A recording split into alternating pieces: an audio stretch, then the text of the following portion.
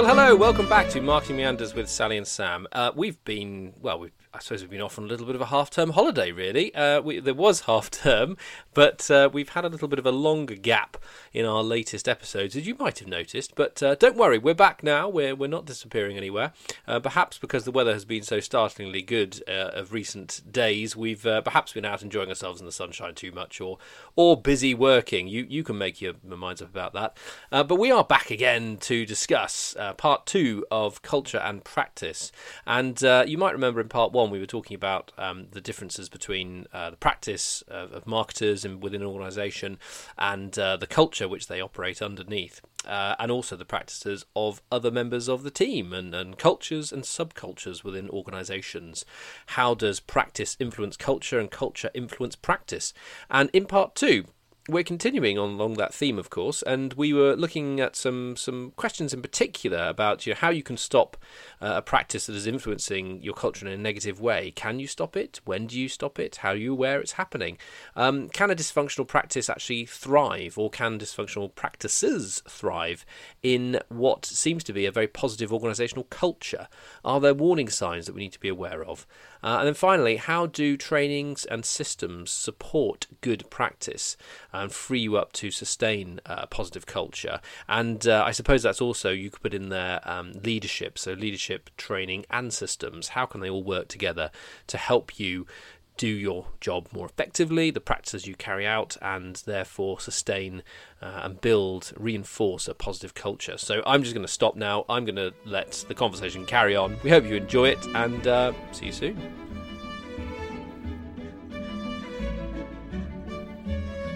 When we were speaking to Amanda about market research, this highlights how important market research actually is. You really need to talk to your customers. This is one of the really big things, to talk to your customers about your culture, and because they are the people who should be able to tell you whether your practice is actually your culture. And it might be interesting to ask really big questions about it. So have them in and say, look, our mission statement says XYZ. Do you think we do XYZ? And just see what they say, because it will tell you something huge about where you've got the gap between culture and practice. And possibly how to fix it. Yeah, absolutely. Because it's in, as you say, that self-awareness piece, I think, really, and that needs to be a regular exercise of understanding Absolutely. how this manifests itself to the most important people, who are our customers, really. Our customers, our stakeholders, and it's almost that as well, that sort of unsustainability, perhaps, so that an unsustainable culture might breed a practice, or an unsustainable practice might breed a culture, mightn't it? So I was thinking, when we initially thought about talking about this subject as well, there was some of the examples around. So let's take the marketing. Let's go to hone in on because this is a marketing podcast after all. The marketing team and the business. It's an unsustainable. You go in and you just let's say you go into this business and you meet the 5 marketers in the team, and you diagnose straight away they're all up to here. They're so busy they can't get round to everything they need to do. Clearly, their culture is one of quick, reactive, and we're all really busy. We're really keen on what we're doing, but we're so busy, we can never do everything. Therefore, they'll have practices which support being unsustainable almost, and the practices are the things that need changing. So it's like, but did this happen originally because it was all quiet, and therefore you put in place a lot of practices which were unsustainable, and then you all start to become really stressed, and therefore you can't get out of this never-ending loop? That's the biggest thing there. Is stopping, isn't it, and taking stock. And that's one of the bravest things to do, and the hardest things to do, isn't it? Just go, it's literally going into like the cotton mill in Manchester in 1898 and just going, and not electric, but stopping the steam engine, and it goes, stops, and everyone goes, oh no, but you have to do that, because if you have to fix something, you have to fix it. You have to stop. People don't, because actually it probably happens all the time that we change practice. The way we practice things changes all the time. It's relatively dynamic. You will find that things will, because they tend not to be huge things. So you'll probably be able to change the practice bit relatively easily if it's a problem. What isn't easy is changing the cultural bit, which is based on the mission of the company.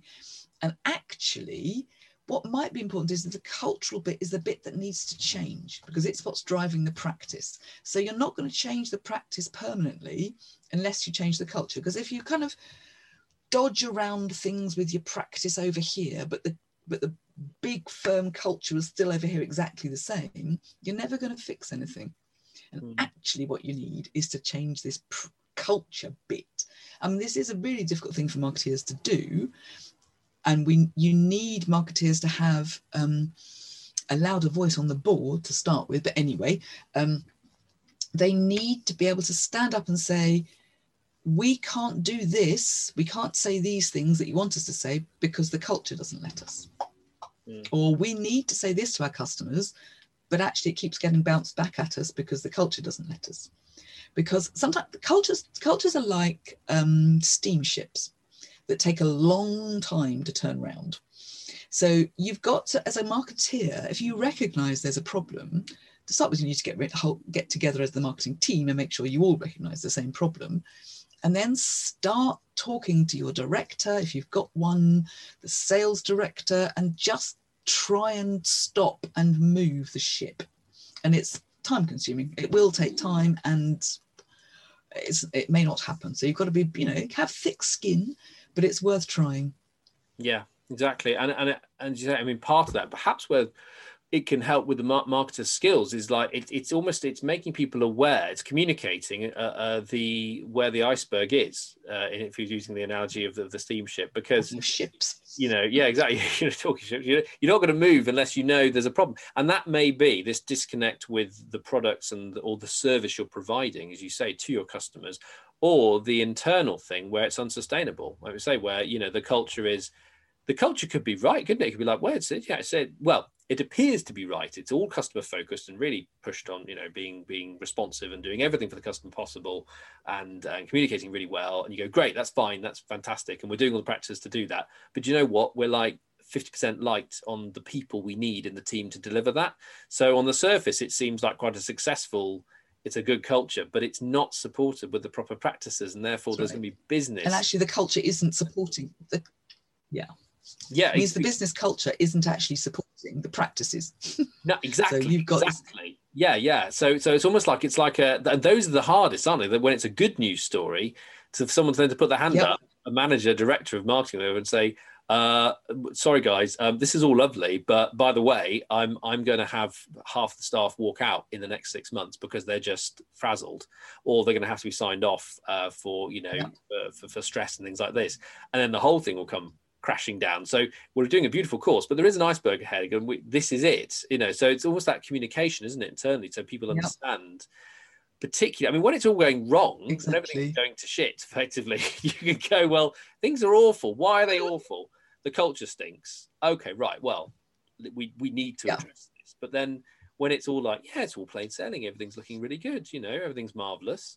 But you go, well, yes and no, it's not that good. But again, it's that self-awareness and communication, isn't it, really? Which you've got to get it. You've got to shout loud, I think.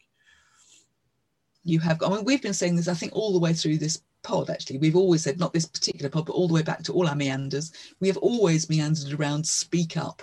Say it out loud. Don't hide it. Don't let it go. Don't let that worry be just in your top drawer. It's got to just say it out loud. And it might be that it is soluble. If enough of you say it, they might go, oh, why don't we just do this? Let's just press this button, not this button. And it might be soluble. But if you don't tell anybody, you don't say anything, and you don't keep saying it, don't let people fob you off. That's fatal, because well, to be honest, if people are fobbing you off, that's saying a lot about your business culture, that's being allowed to happen. That turns in, that's suggests that you've got a rather strange blame culture going on. It's not my fault, go away. And you need to highlight that. And you might need to highlight it with HR. Don't ever step back from the real big problems. So, I mean, it's difficult being a marketeer, because to start with, everybody in your company can do marketing, because it's, it's just write a few bits and pieces and tell people. It's not, if you're going to say it can't be that hard. So everyone can do it. Everyone can judge it. Definitely. What do you mean you've done it in pink?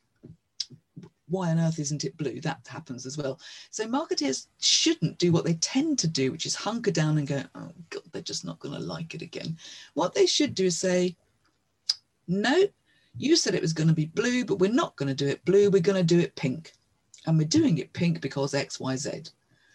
Don't hunker. I mean, marketeers tend to get the bad, if things go wrong, it's our fault.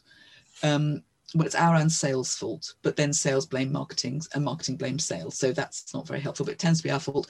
And you need to have a culture where everyone's voice is heard the same. Yeah. To start with, I mean, to be honest, basically the marketing people are the only people that know how to use a CRM. So they're basically the only people that can get any data out at all to prove things. So use that ability, prove stuff. Yeah.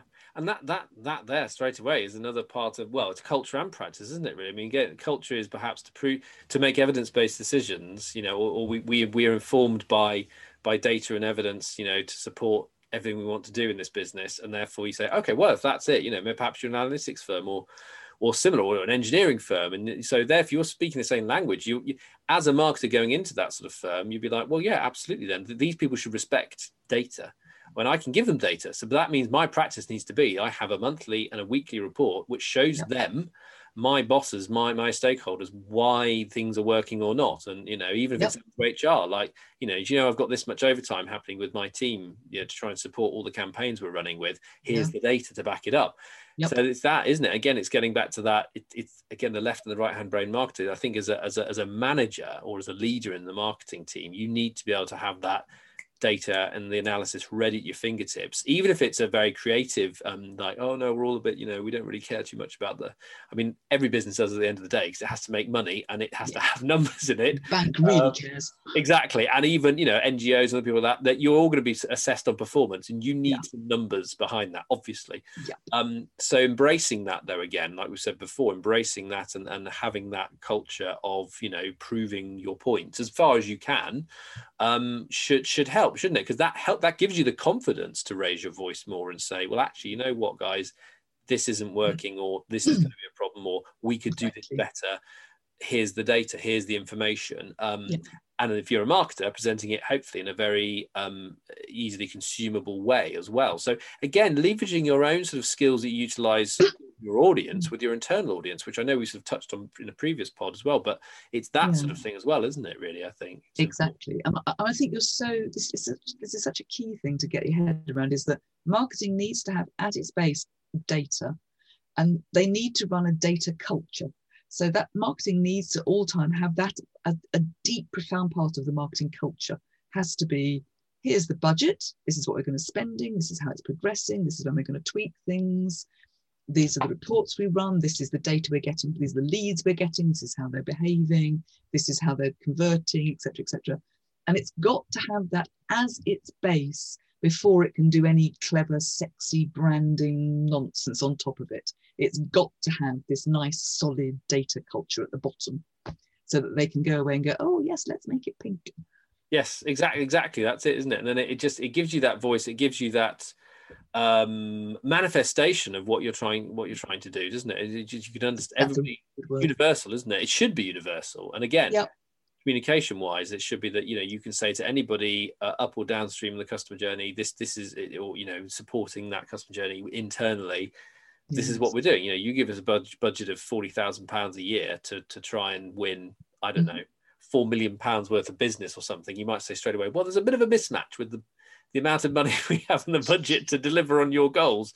But hey, let's look at it. But again, it's data-based, it's evidence-based. You've got something that's rely on. And then the other side of it is that sort of that human touch, isn't it? About, well, what does this therefore mean in terms of the culture we need to support us practicing things better to hit the numbers we need to hit, you know, and it's a combination of things. So it's quite a toolkit, isn't it, actually? I think if you think about, for a marketing manager, someone who perhaps at the moment is struggling to align what their team does with the culture, that perhaps their own culture with their own team is influenced very much by maybe a slightly dysfunctional corporate culture, the one that isn't written down, the one that actually exists. And therefore, again, I think as a leader, you need to have that awareness, don't you, to say that this is a problem. I can see why this is causing me headaches. I mean, that will, if you're finding there's a lot of operational stuff you're doing with your internally with your team, and you find you're stressed, you find things aren't going well,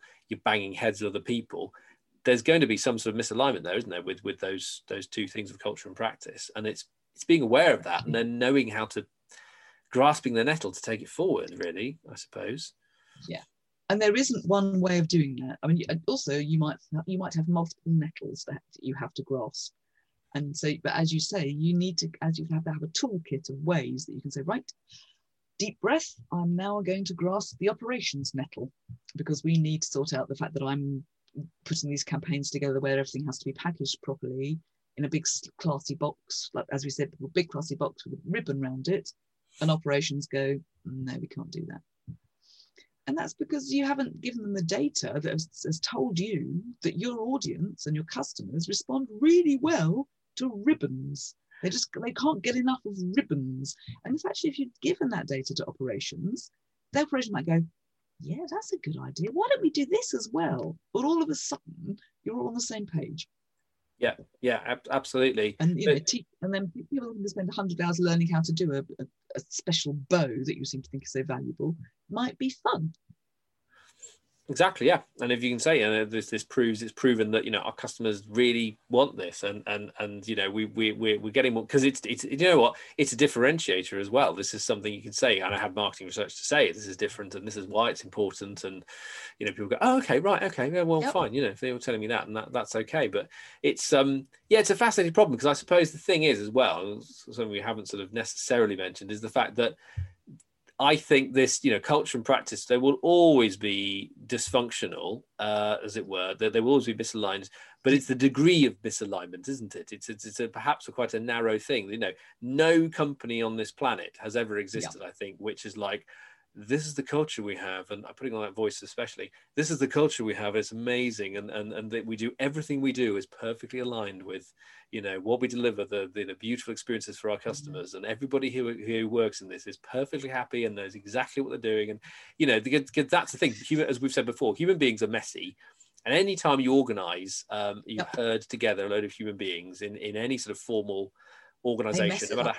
Exactly. They mess up. And no matter how beautiful the practices are, no matter how well supported and caring and listening and open and focused and everything you are, you're always going to have these misaligned elements, aren't you? So it's almost like there is a natural state of being, but it's being aware of that. I think as you sort of go through your career, perhaps when you come in, at a more junior level, perhaps it doesn't affect you as much. It's more like the staff room, belly aches, oh gosh, this is annoying again. But you don't feel you can influence as much. But as you go through your career and start to have more influence and are more responsible for certain things, that's when it becomes more of okay, this is a problem, and scratch my head, I need to try and do something to fix this. But it's almost again, it's like diagnosing, isn't it? The degree of that's a real problem or not.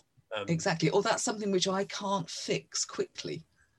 This isn't going to be a one-stop, I can just twiddle this little bit here and it'll all be fine. This is something that needs me, I need to get in a help here. I need to phone up a service engineer, and we need to sort this out properly. Because that's one of the things that often supports a dysfunctional culture, is because particularly marketeers and probably operations, that's not fair, particularly everybody in the company, you'll all go, oh no, I don't want anyone to think this is my fault, so I'll just change this little bit here. And that's because your culture is making you think someone's going to blame you. And actually, what you should be doing is saying, I don't want to have to do this, to actually fiddle about here to do this. Can someone help me? And in fact, I'm not going to. So this isn't going to happen because it's not because I don't think this is what I should be doing, fiddling. Yeah. And just see what happens, and just see. I mean, if someone does turn around to you and say, well, that's your fault, you're going to get the blame if you don't fiddle, maybe you should just somebody needs to have the bravery to say over and over again, it's not really my job to fiddle because I don't really have to, but I'm kindly fiddling to fix this. And maybe you should say, but this time I'm not going to. Now what? Yeah. And you can see this sort of practices built in with that, aren't there? So in any time a project goes along, perhaps the cultural thing is like we want to make sure that everybody knows exactly what they need to be doing. We get the right people doing the right jobs, and that's very much what we believe in. And if you say, well, the practice is at the end of this, every program, you always have to assign a project manager, and the project manager's responsibility is to say, is everyone okay with this? Do we know what we're doing? And it could also be supported with when mistakes are made. We don't look at them as failures and mistakes. We look at them as learning points. You could go too far down that line, and then people just time, and the whole thing is like, we're so malleable, we never stick to anything. We just always go, oh well, let's just learn from it. And anything in extremis, anything too extreme is going to be a problem, obviously. But say the practices could there are limits. You have project management, perhaps. So many places. How often do you have marketing where there's never any project management, or there's no training? There's the practice all the time, training constantly. This is it, isn't it? It's a really good example of how people just don't get. I've worked in I can count them on 10 fingers, companies who have a CRM, but nobody's been trained how to use it. They've been told, here's a CRM, they've been told the basics, so they've been told how to add somebody and maybe even take somebody off, but not how to use it or understand it or write reports or any of that kind of thing. But I don't think I've ever worked somewhere where people have stood up and gone, I'm not going to use it if you don't train me. People always go, oh, I'll probably work it out. Yep. And they do. They just spend hours working it out, going, oh, do you know how to do this? Do you know what this button does? Oh my God, it does that. Brilliant. And that is not what you're wasting money on, that CRM, because you haven't trained people to use it properly. And that's because your culture's wrong. Yep. And there you've got a perfect example there, haven't you, of a practice. Because the practice, it's almost going back to the origins of it, isn't it? It's a symptom or a cause. So there's the original symptom of you got a CRM in, but you never train. You don't have a ongoing training practice of making sure that everybody knows what they're doing with it. Therefore, as you say, people don't know what they're doing, so it's all a bit ad hoc. Therefore, your whole culture becomes a bit ad hoc in terms of perhaps your marketing team. Your subculture is very ad hoc, very reactive, because you're spending so much time trying to work out how the systems work that you don't have time to actually do all the other stuff that you should be doing. Therefore, that always feels rushed. Therefore, you never have time to do things. It becomes a vicious cycle, doesn't it? And therefore, you're never going to get the training. So you're never going to have enough time, and it just goes on and on and on. But as you say, the original practice, therefore diagnosing it, saying, well, you're saying you're really, really busy. You've always got 120 things to do and 100 capacity to do 100 things. So why are you all so busy? Okay, well, where are the inefficiencies? Why do you have this inefficiency? When you have a thing, because you could say on the surface that we embrace all the latest technology. We embrace all the latest technology like a fantastic CRM and website, but we don't know how to use it properly because we don't believe in training. Or we say we believe in training, but we don't actually practice doing the training. So there you go. It's all like tracing back, isn't it? Yeah, it's the original.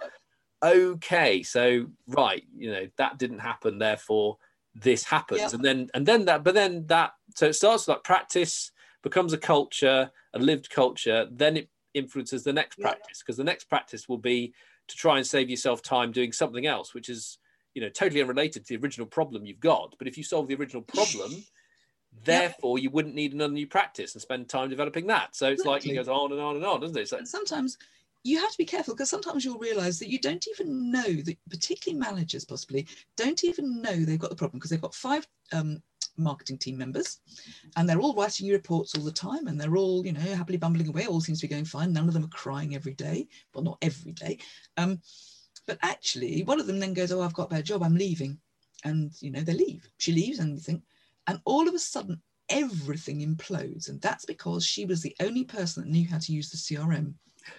And because nobody had any time to do anything, the other 4 were kind of bumbling around, and she was going, oh, honestly, no, I'll just write that report, don't worry.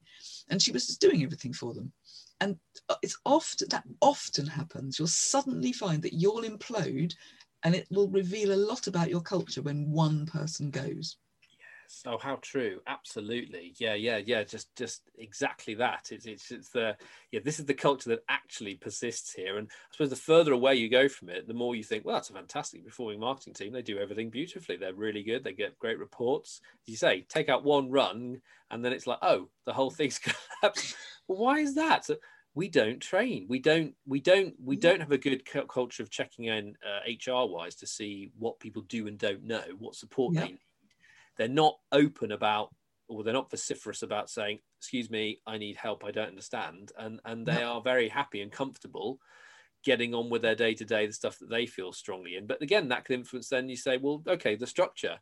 Is it the case that we need all 5 of these people to all be trained up with the CRM because they do it this way? Or do we need like 2 specialists and they get rid of the stuff they don't like and the focus is here? It might be that, but if you're not set up in that way, it won't work, will it? But as you say, absolutely, how one person can expose a culture and the practices that support that culture, that's fascinating. Actually.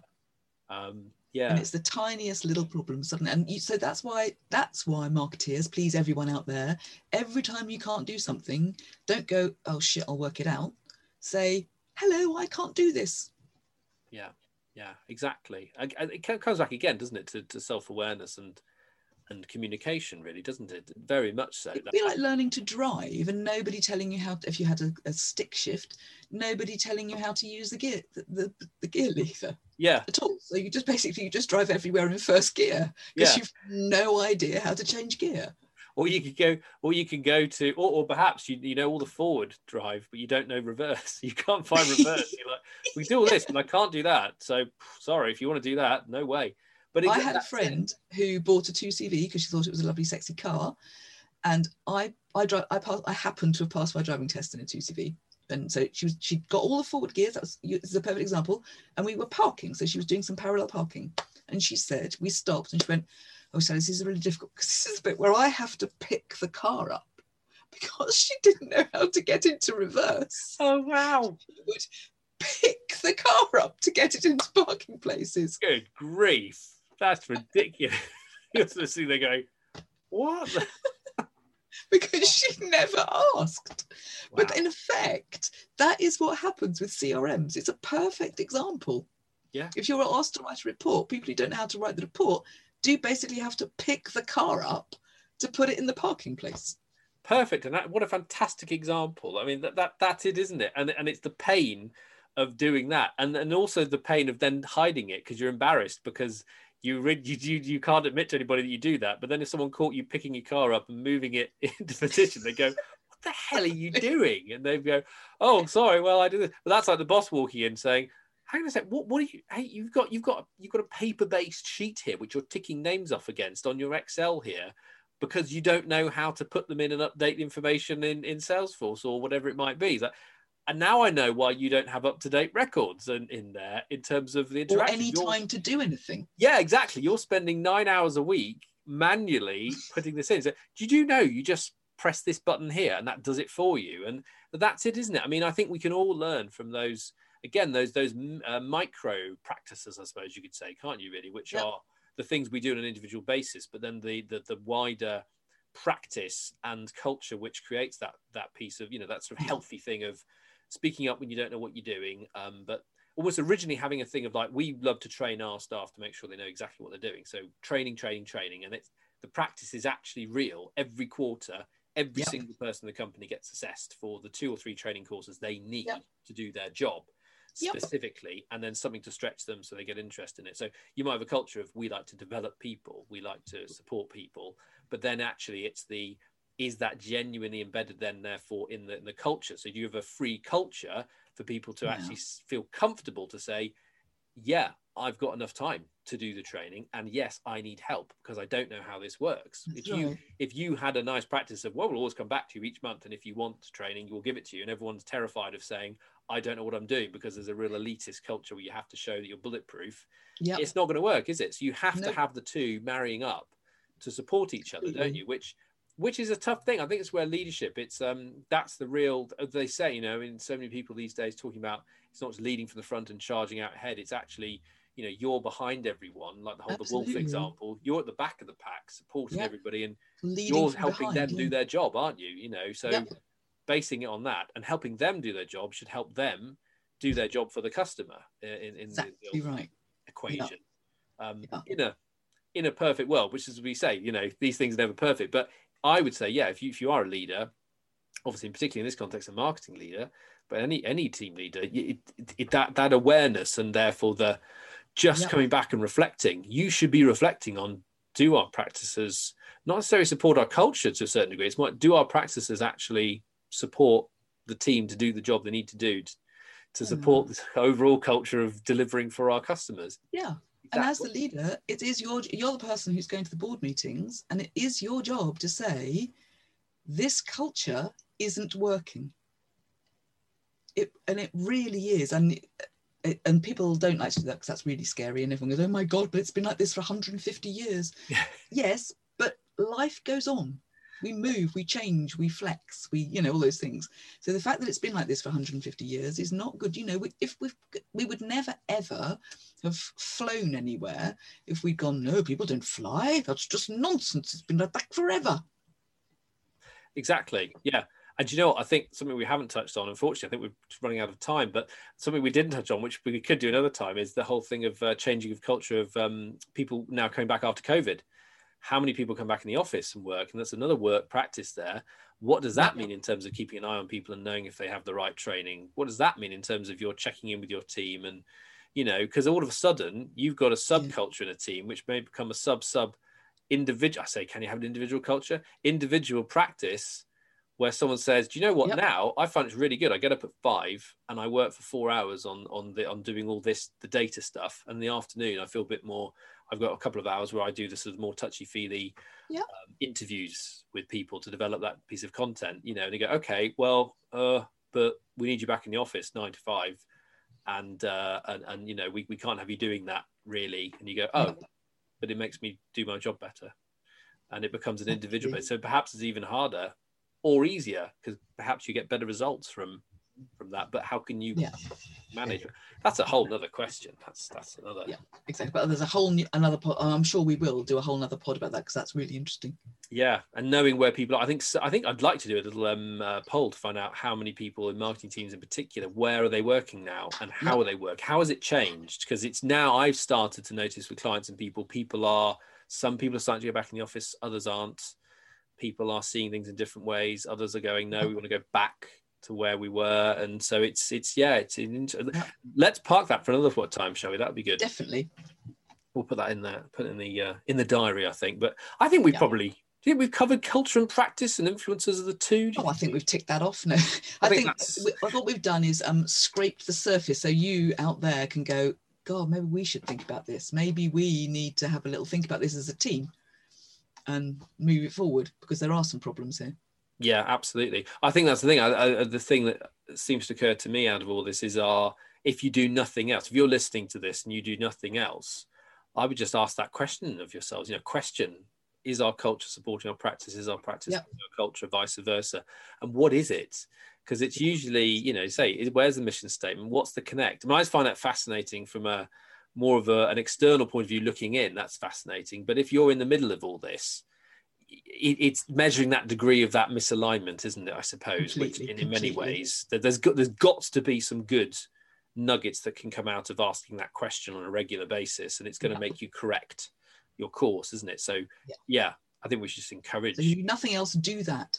Do that, please do that, and let us know. I'd be interested to know if anybody's had any experiences of this in companies or anonymously companies they might be working for now where there is this misalignment and just helping to diagnose some of your problems. I think that's really interesting to know any problems you might be having which could be related to this. So you can let us know on Facebook, on Twitter. You can find us on Acast, which is Marketing Meanders. We're all over the internet now, so that you'll find us and you'll send a message, no doubt, and let us know. So I'd be very interested to know what people really happen actually. But cool, excellent. Well, thank you very much.